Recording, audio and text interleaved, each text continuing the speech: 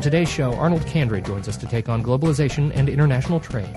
Candray's years of military service have taken him around the world, giving him a distinct expertise on the military's role in commercialization of developing markets to trade in a global economy. All that and more on Tuesday noon for October 10th, 2006. Welcome to Tuesday Noon. We're back, another Tuesday, another noon, and we're on a road trip. We are. This is a very, very exciting week for us. It's our first on-location session here. We're in the lovely village of Seattle, the lovely village of Renton, outside of the larger village of Seattle. Every time I'm sure they appreciate being labeled a village.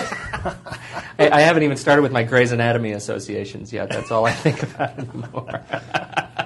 Need to hit Seattle. Great. So how is everybody? I'm sitting here around the table with the lovely and talented Mary Bradbury Jones. Hey, welcome back, Mary. Yes, thank you. It's good to have you. Thank you. You guys did a great job last week. Oh, so. thank you. It was hard without you. There's no doubt. Xander's okay, right? Xander's great. Xander's good. And across from you, we have the talented and lovely Jamie Whitley.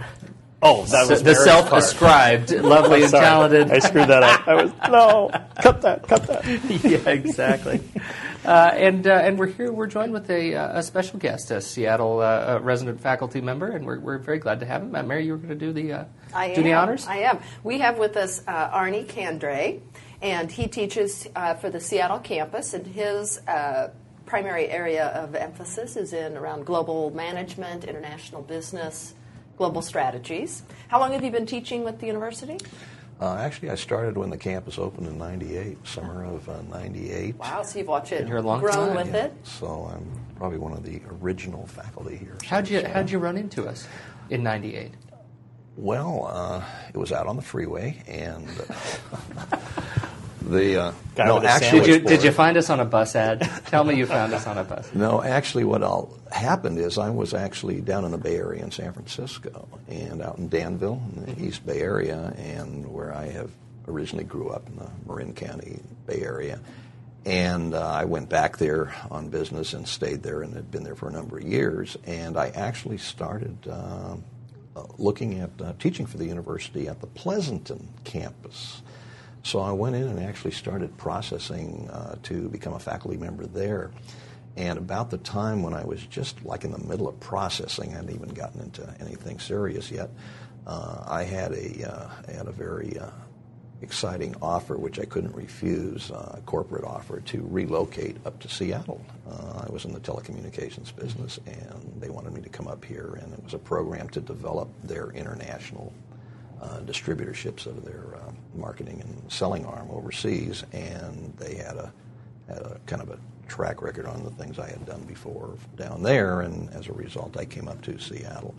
And about the time I came up here, shortly after that, I did see an ad in the paper where we are looking for people with specific certain areas, and one of them was global business. And I called down to the local manager at the time was Alan Emmett, who was the first campus manager here. Outstanding individual who I have nothing but plaudits for the individual and all the things he did to build this campus. And he wanted to know if I could be there by 4 o'clock that afternoon. and in the classroom by 6 tonight. Yeah, and could I start teaching the following? Literally, we accelerated things, and I was literally teaching almost within 2 weeks. Yeah. That's fantastic. Yeah, so I enjoyed it, and since then I've enjoyed all the situations. Growing with the campus. Fantastic.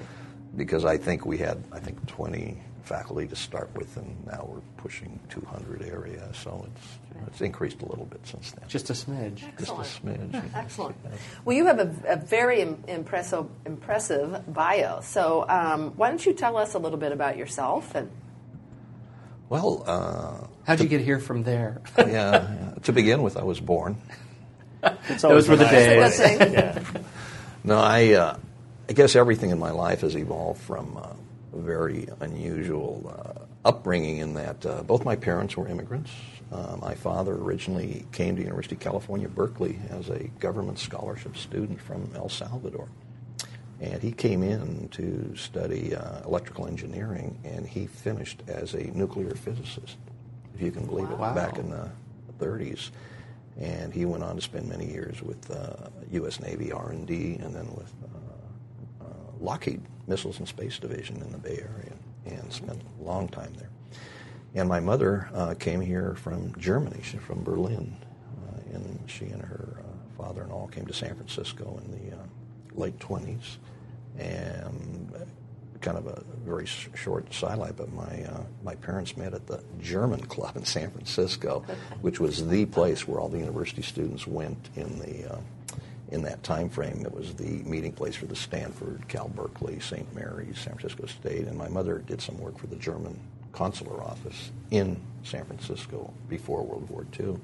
And so, of course, those young ladies were invited to make an appearance at the German Club, and that's where they met my father, and the rest was history. They ended up getting married before World War II, and in many ways that made sure my mother didn't have to go back to Germany when the war started as a result of that. Definitely.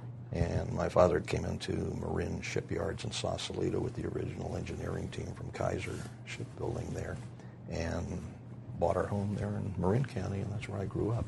Beautiful, beautiful area, and never forgot it. And the quality of life in those years was just incredible. So it was beautiful. And so that was where I grew up, went to high school and all of that. And then I actually originally had received a Navy ROTC scholarship to go to Princeton University as a cadet under their ROTC program, and at the last minute, like 30 days after I'd been processed to go to Princeton and everything, they pulled my application saying that unfortunately there was another cadet who had to be requalified and turned in. I found out it was a Princeton legacy person. Mm-hmm. So he ended up taking my slot to Princeton. Mm-hmm. So I did not become an Ivy Leaguer, and a high school classmate of mine, parents said to me, he says, well, you ought to look into this offer from the University of Idaho. And I said, where?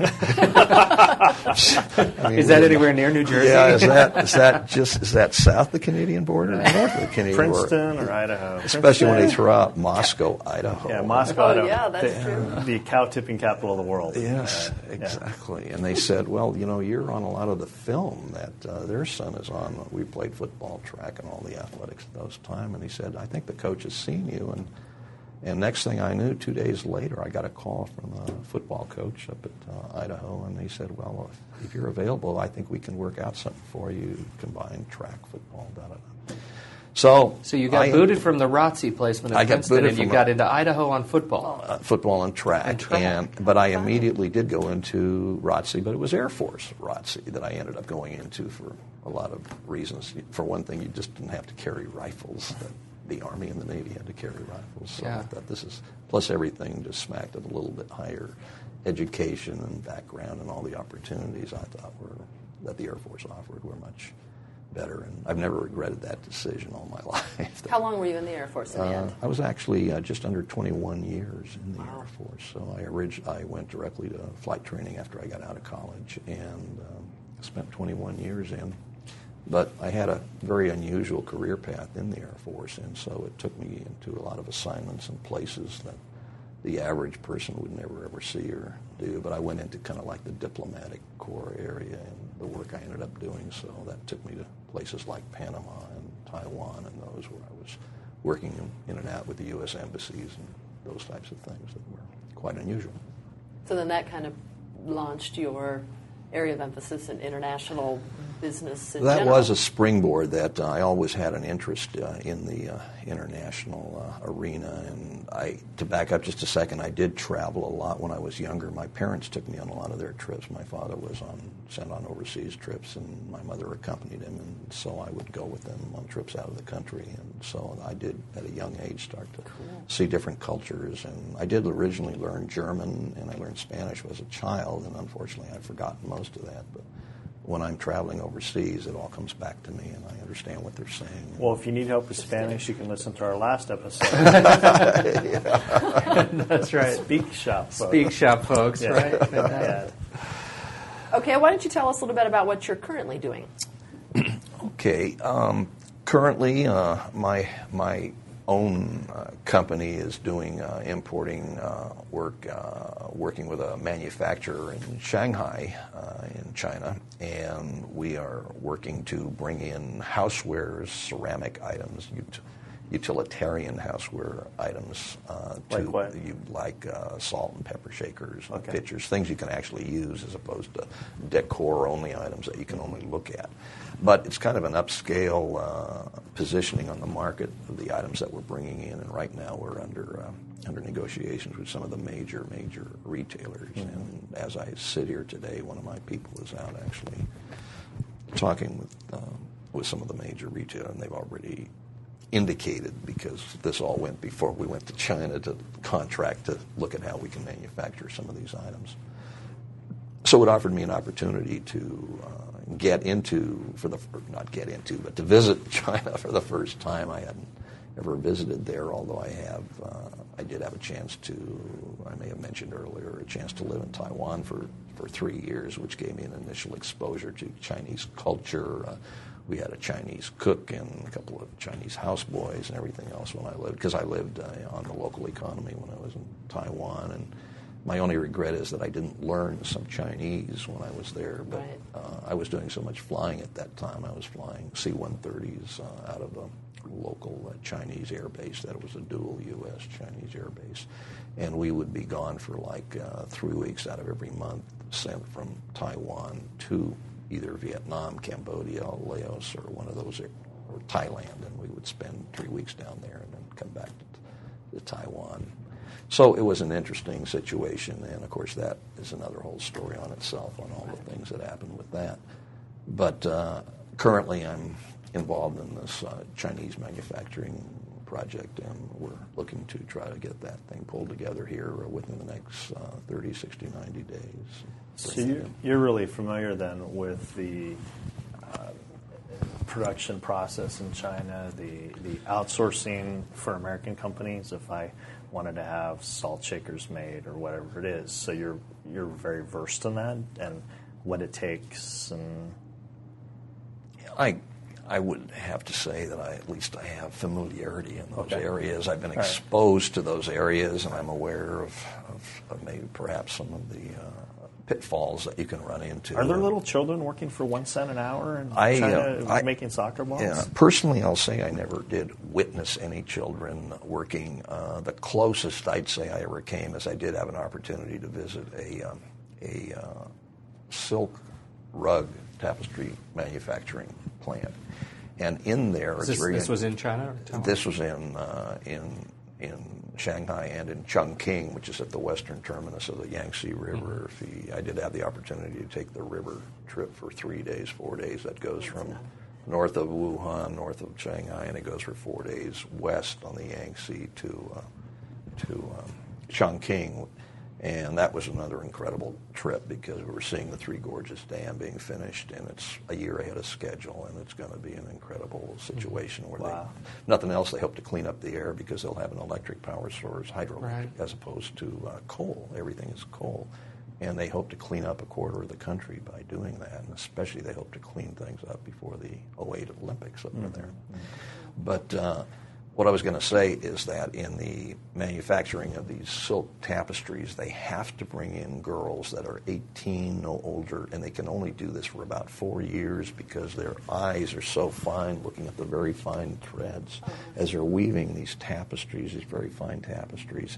And the person who was showing us through there said that actually their eyes give out at about 25, and then they're sent on to other jobs in the manufacturing process, but they can no longer do this fine threading of these lines of tapestry. It's just so that was really about the only time I really saw young people, and the girls in there were, I guess, as young as 15 years old, but usually they were more in the area of age 20, 19, 20. What do we take for granted in that circumstance? I mean, here we are, we are consumers of these products, we're consumers of these tapestries at some level. And yet, what are we taking for granted when we make these purchases? I mean, when you hear the arguments over there, it's part of the economy. It's part of the engine that keeps this economy moving and growing and prospering. But at what point are we taking advantage of a system that may be deleterious for our long-term commerce? One of the things that I recently became more aware of was I had a colleague here locally. He doesn't teach for the university, but we had shared a lot of experiences. He actually is the general manager of a local Danish shipping company, and with their headquarters in Copenhagen, but he operates out of Seattle, been here about 10 years now, and he was sharing with me, and he makes a lot of trips back and forth to China. And he said right now their figures, because they do a lot of the shipping of goods, and he said, do you know right now that almost 80% of U.S. appliances with U.S. names on them, like the Sears, the Craftsman, and Kenmore, and all those, they are actually manufactured in China today. 80%. 80% of our appliances that are typically construed as made in America products. Exactly.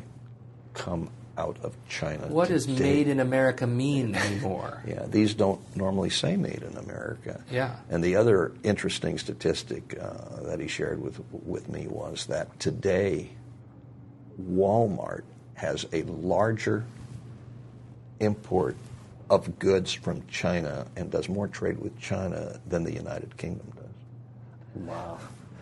Oh, my goodness. Yeah. Walmart has greater trade with China than UK.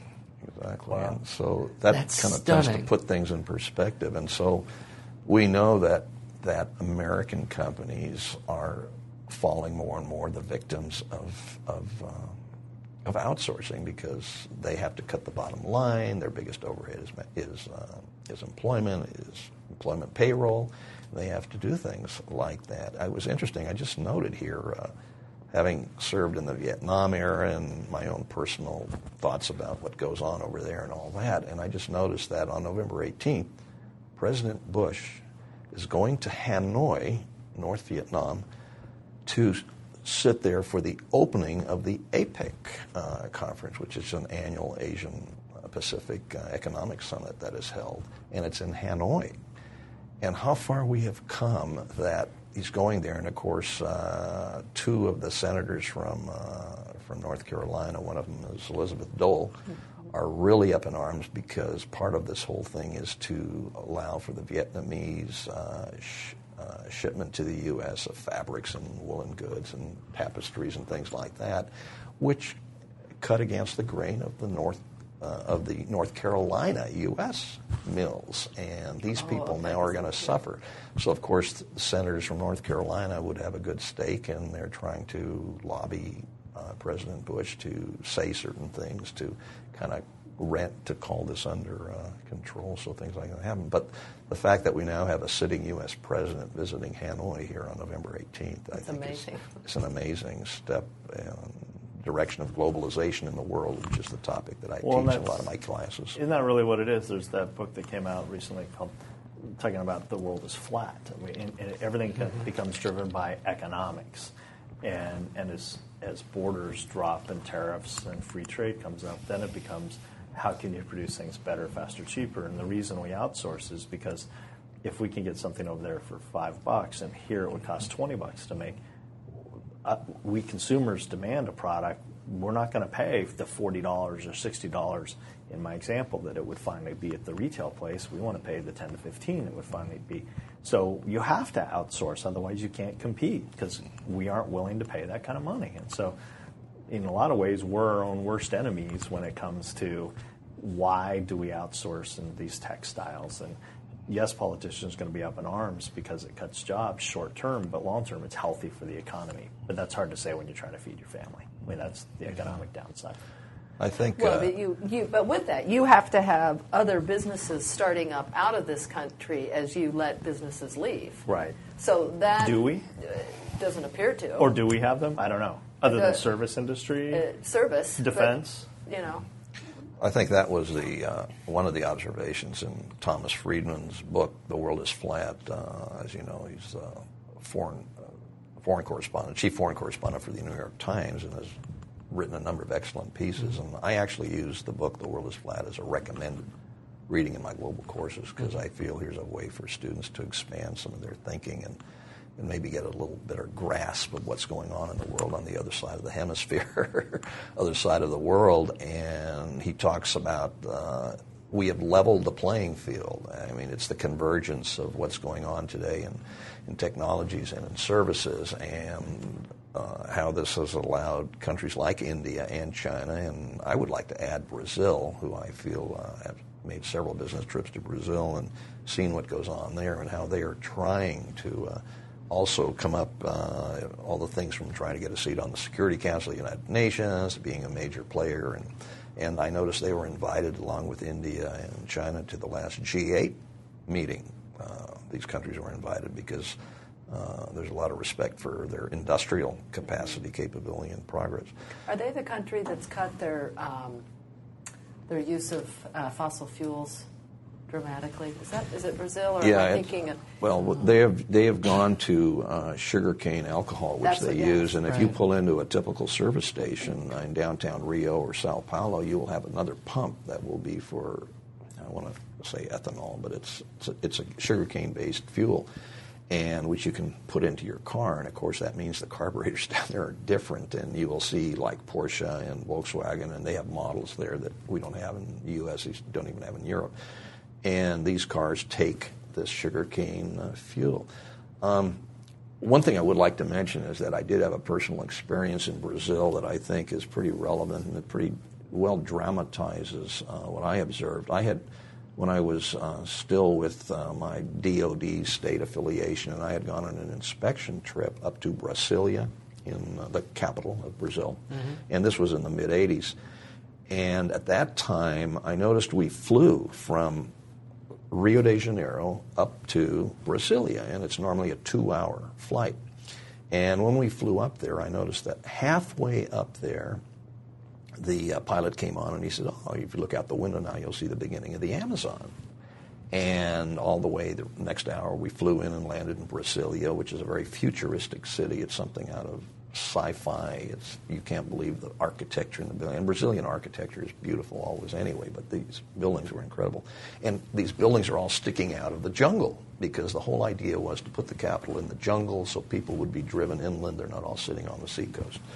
So so that happened in about 85. So about 1994, about 20 years later, not 20, about 10 years later, 85, 94, I fly down there again on a business trip, and I make the same flight from Rio de Janeiro to Brasilia. And on the way over there, I keep looking out the window, and we're still on the plains, no jungle or anything like that. And so pretty soon the pilot comes on, and he says, "We're about to descend into Brasilia. Fasten your seatbelts." And I looked to the guy who was sitting next to me, and I said, "How can that be?" I said, "We haven't even hit the jungle yet." He said, "Jungle?" He says, "There is no jungle in Brasilia anymore." He says, "You have to go about 300 miles north of Brasilia now to see the jungle." Well, that was such a dramatic view of the cutback of the world's largest ecosystem, the Amazon jungle. And I have seen that today we're losing almost 5,000 acres a day of the Amazon jungle that is being cut back for farming and all the things. And the Brazilian government is trying to cut this down on all kinds of penalties, but they still can't control. I mean, it's a vast, vast resource.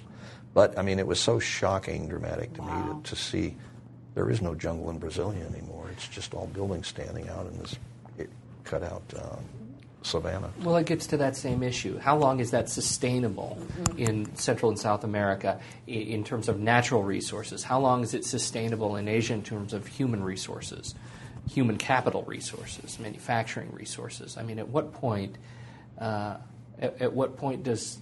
this normalize? You know, at what point does it either normalize or fall apart?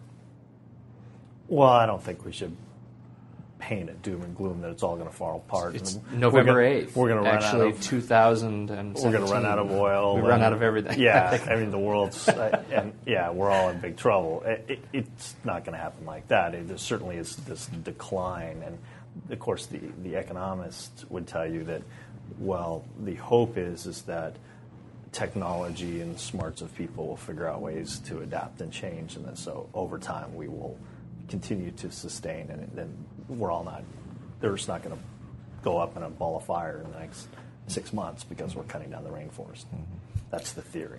That's the theory. But it's still... Oh, man, aren't you going to be busted if I'm right? Right. Or what are the long-term ramifications? But it's it's clearly tragic. Question. Yeah. There's no doubt about it. It's clearly tragic, and we need to be more responsible as human beings. But if you're in a country that doesn't have anything, and you're trying to come up, and you take advantage of your natural resources. We did the same thing here in the United States, but we're lucky we had this huge landmass versus a lot of other countries, and so they're doing exactly what we've done on a more modern scale. As a model citizen, right? Saying that in quotes, they're doing what we did. Yes, yeah, exactly, taking advantage of the natural resources. But modern technology allows us to cut down trees a lot faster. Used to we do them by a saw on hand, so we couldn't nearly be as productive. Now we can just cut down 5,000 acres a day without batting an eye, and so the devastation becomes much larger. It's very tragic. One thing a lot of Americans don't realize is that if you took a string and put it around the periphery of Brazil, all the way around, and put that same string around continental United States, that Brazil is larger. So it's actually a bigger country than the Really? United States, yeah. It's Fascinating. hard to conceive, but and it borders every country, of course, in Latin America, Right. with the exception of... I have this theory, though, and talking about being overseas and all your travels, is that if more Americans traveled overseas and saw these things and experienced third world countries and different cultures, that we would be a gentler, more accommodating society, and we wouldn't be so arrogant sometimes. Spoiled. That's an interesting Spoiled. question. Would you agree with that? Do you think your experience? I mean, I look at your experience, your early experience in flying planes in and out of Saigon, and military experience. One's exposed to cultures at such a different cultures at such a young age too. Yeah, it was an unusual opportunity all the way from when I traveled with my parents as a 7, 8, 10-year-old child, and then, of course, in the military, I was just about everywhere in the world also. But the one thing I try to emphasize with my students when I teach in these global business strategy courses is to really have an appreciation for other people, how they live, and what they are used to, and sometimes they not necessarily need to have or do what we do to be well off, because in their mind's eye they are okay. One of the videos that I recorded several years ago and I use in some of my classes to try to drive home this point is a film called Encountering Cuba. And I was there on a business trip about 5 years ago now. And I was just blown away by two things. One was the incredible culture and history in Cuba, which is so different from all the rest of Latin America. And to see a lot of the people in Cuba that are really a lot of Spanish descendants from Spain as opposed to Latin America. You see a lot of the Indian mix, but you don't see that in a lot of the areas of Cuba. And to see these...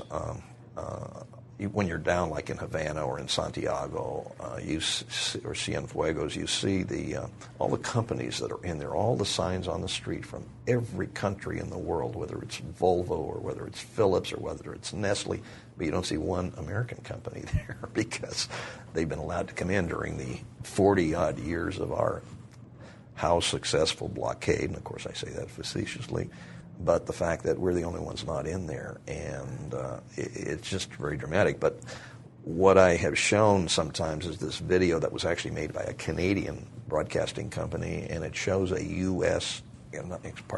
Canadian real estate developer who is in Havana and traveling around, and he's looking as to how to come in and build more commercial buildings in Havana so that they can bring in more business and do more things. And he makes so many of these observations all the way around along. But during the process of that, they have encounters with different Cubans, older Cubans, younger Cubans, middle Cubans, pro-communist Cubans, anti-communist Cubans, people who lived under the Batista regime before Castro came to power, and then since then, and their different perspectives on. A lot of them are very anti-Castro, and they can't wait to get out of there, and they have relatives in the U.S. and they want to come, and others talk about how things maybe weren't so bad then because at those times they were able to do a lot of things that they can't do now. But on the positive side, they talk about things like medicine, free medicine, and the fact they can go to medical school, and the fact that they can that they have a good schooling system, a good medical system, and those are the types of things that they even have tried to export. But so it's an interesting exposure to the culture, and they show young people and what they do today, whether they're practicing different forms of almost African religions, or whether they're into the latest bop medium dance groups that they put on performances. And so you can see the complete cross-section of Cuba today. So I think this is an excellent film, which I've used. And the students just, after class, they come up to me, and we've never seen anything like that, and that just is a real eye-opener. Tell us again, what is the film called? It's I'm Encountering Cuba. I'm Encountering Cuba, yeah. And I'll have to get you I believe that's the current okay. title, yeah. I'll look for that. We'll put that up on the website. Put that on the blog. Well, I think that does speak to the more you experience other cultures, the more aware you are. And I mean, Well, the more you experience other cultures, the less fearful you are of them. Thus, the more tolerant you are of them. Yes. I think a lot of what happens is when it's unknown, so then we're scared by that, and then we have perhaps propaganda that we're told that they all hate us, or they all whatever it is, and then if that's all we know, we feed off that. And Yeah. The other thing I think from a culture standpoint, which I witnessed on a couple of occasions, was, and not to jump continents, but to go to Eastern Europe and Romania, and I was on a business trip there, and one of the things we did is we were taken from Bucharest out to Brasov. Brasov is you go over the Carpathian Mountains on the northern side of Romania, and that's where Dracula's castle is and all of that. We went through Dracula's castle, and it was kind of amusing because it was November time frame, and they said, by the way, we just had a private party by an Englishman in Dracula's castle, and he paid $5,000. But he said nobody would stay the complete night in the castle. It was how fun. And we went through it and saw the whole thing. And but what I wanted to point out from a culture standpoint is the thing I observed in Romania and I observed in Czechoslovakia and Bulgaria and Hungary and other places, it's how much pro-American a lot of their people are on the ground, because they were told so many stories during the Cold War years about what Americans were like, what we were up to, what we were doing, and all these complete stories that really had no resonance in fact at all. And that these people, almost to a person, they love Americans. They love everything American. They want to know about you. They want to know where you went to school, what you do, what your parents are like, what do you do for fun, and all these things. And going all the way back to our conversation at the beginning where we talked about our students in Russia, the fact that how they bonded with the Russian kids almost immediately. They'd want to take them to their house and show them things that they had. Do you have anything from America you can share with me or give me? Even if you have. So they were advised to take stamps and take little logo things. And it's kind of amusing all the way back to hard to find, even at Kennedy Airport, made in America things. Even the Statue of Liberty is there now saying made in Taiwan or made. Wow.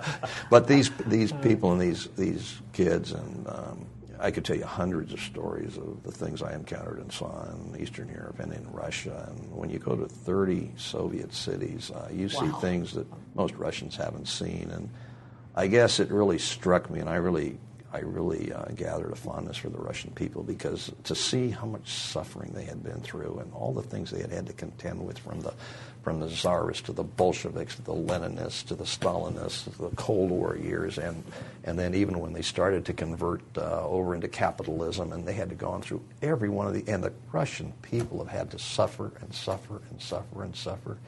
But one of the things that got me was to go through every Russian city that I went to, and there wasn't a single city where they didn't have a statue commemorating the Great War, or the fact that they had lost a brother or a sister or a cousin or an uncle in the war.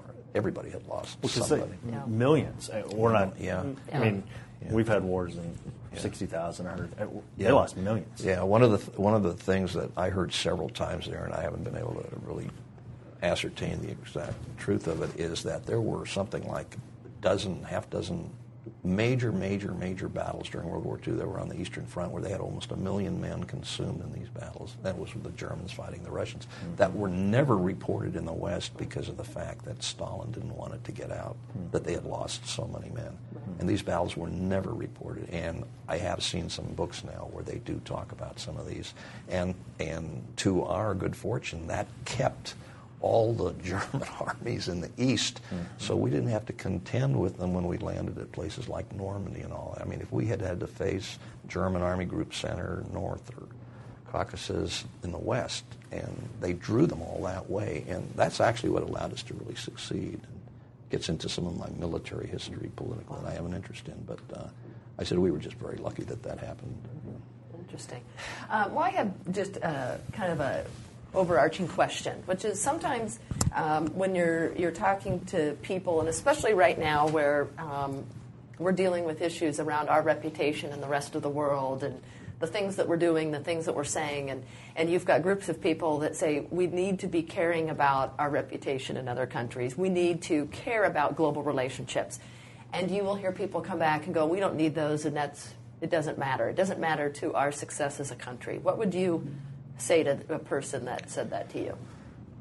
Well, I think the big thing that students today need to understand it's to appreciate and understand ethnicities, diversities, cultures, and how things operate in so many of these countries, whether it's in Asia, whether it's in Latin America, or whether it's in Europe.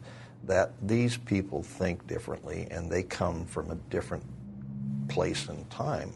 And so it's not that our way is necessarily the right way. There are other ways of looking at things, and that's why we keep being hit today by constantly why is the current president imposing that we must have this form of democracy? I mean, for 1,000 years, we've had crusades in the Middle East, and they haven't done any more today than they did 1,000 years ago, and they were locked in there for almost 250 years at the last millennium, if you want to count.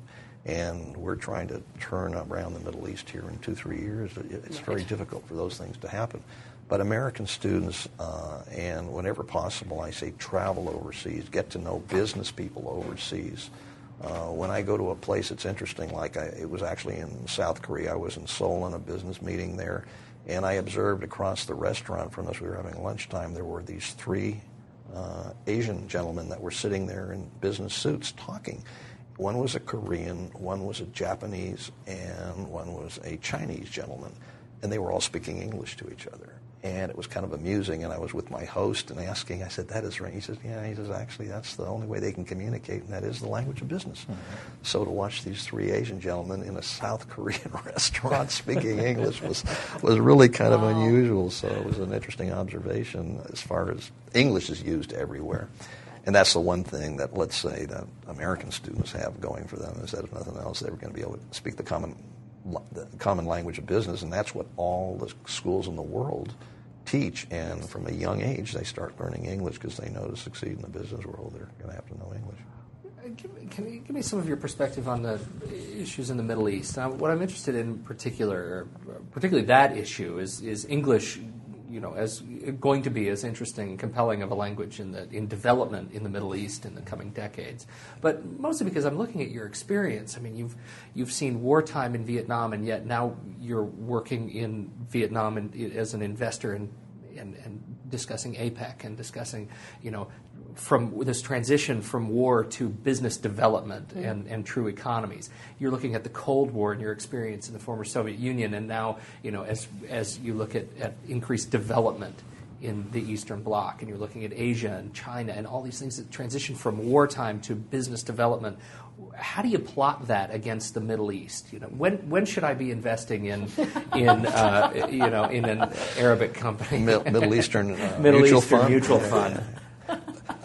I have one story I love about the cutting edge of when the Iron Curtain came down and capitalism in Russia, and I was into Moscow on one of my first business trips after the wall had come down. It was in the spring of '92, and we went actually south to Odessa in the south, and we went into a meeting, and I was with the telecommunications company at that time, and we go in there to talk to this gentleman who was obviously a former pretty heavy-duty Communist Party official, and he was in charge of commerce and all that.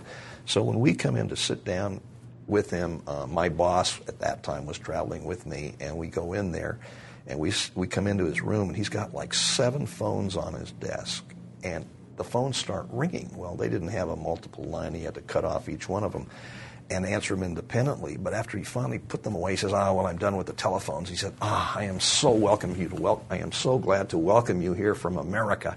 He says, okay, let's do some kind of business. What kind of business do you want to do? And he wrapped his hands together. And my boss and I looked at each other. What kind of business do we want to do? And I said, this is the new age communism. This is the new age Russia. And I love that. This is the expression on this guy's face. And we all looked at each other and, well, what does he think we're here for? But in his mind's eye is we represented the West. We represented America, and we represented the new era of where they could go, where their expansion could be. And so they were very, very naive in that respect, even though they were party bosses, and we could see all the pins he was wearing from former this, that, and the other communist organization. But to get back to your challenging question about the Middle East, it's incredibly, I have traveled probably 80% of the world, but I have never actually landed in the Middle East, except on one, not even landed. I overflew Saudi Arabia coming back from Thailand to Rome, but I've never really spent any time in the Middle East. And so I really don't have that good a feel, only from a historical perspective and what I've read on what's going on there. But I am familiar with the things that went on during the Crusades, and it's amazing the number of comparisons that apply between what happened during the Crusades and what's going on now.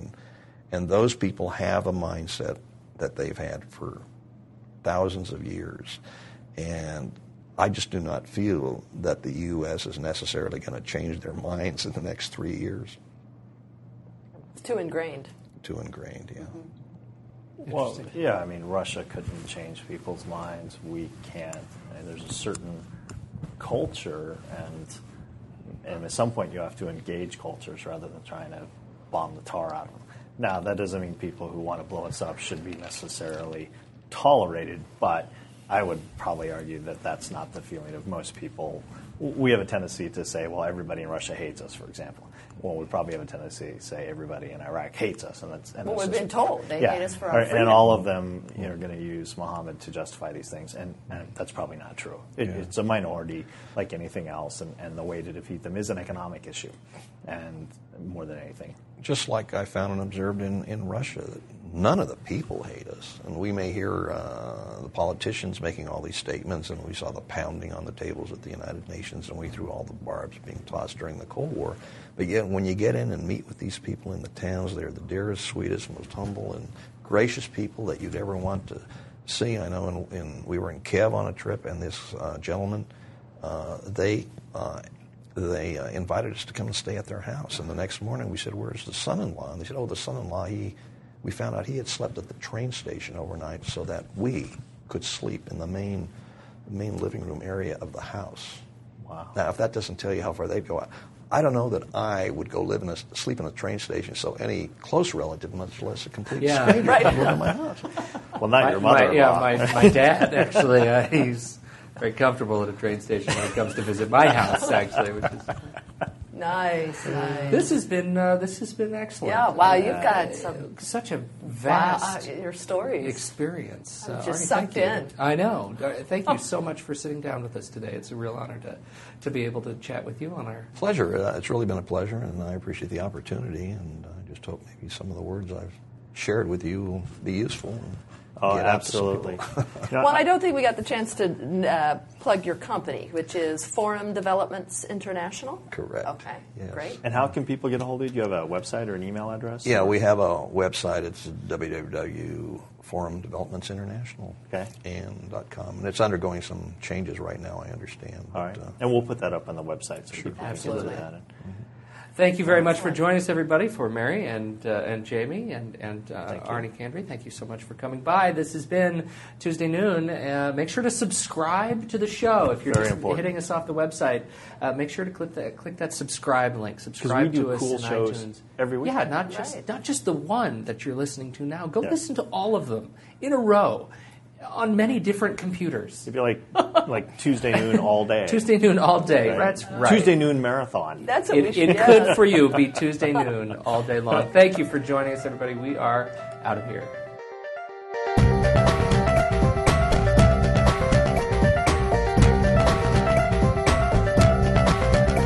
This has been Tuesday Noon for October 10th, 2006, a service of University of Phoenix. For more information on the show and to subscribe, catch up with us on our website at Tuesday12.com and write us at theshow@Tuesday12.com. Thanks for listening, and we'll be back next week, Tuesday Noon.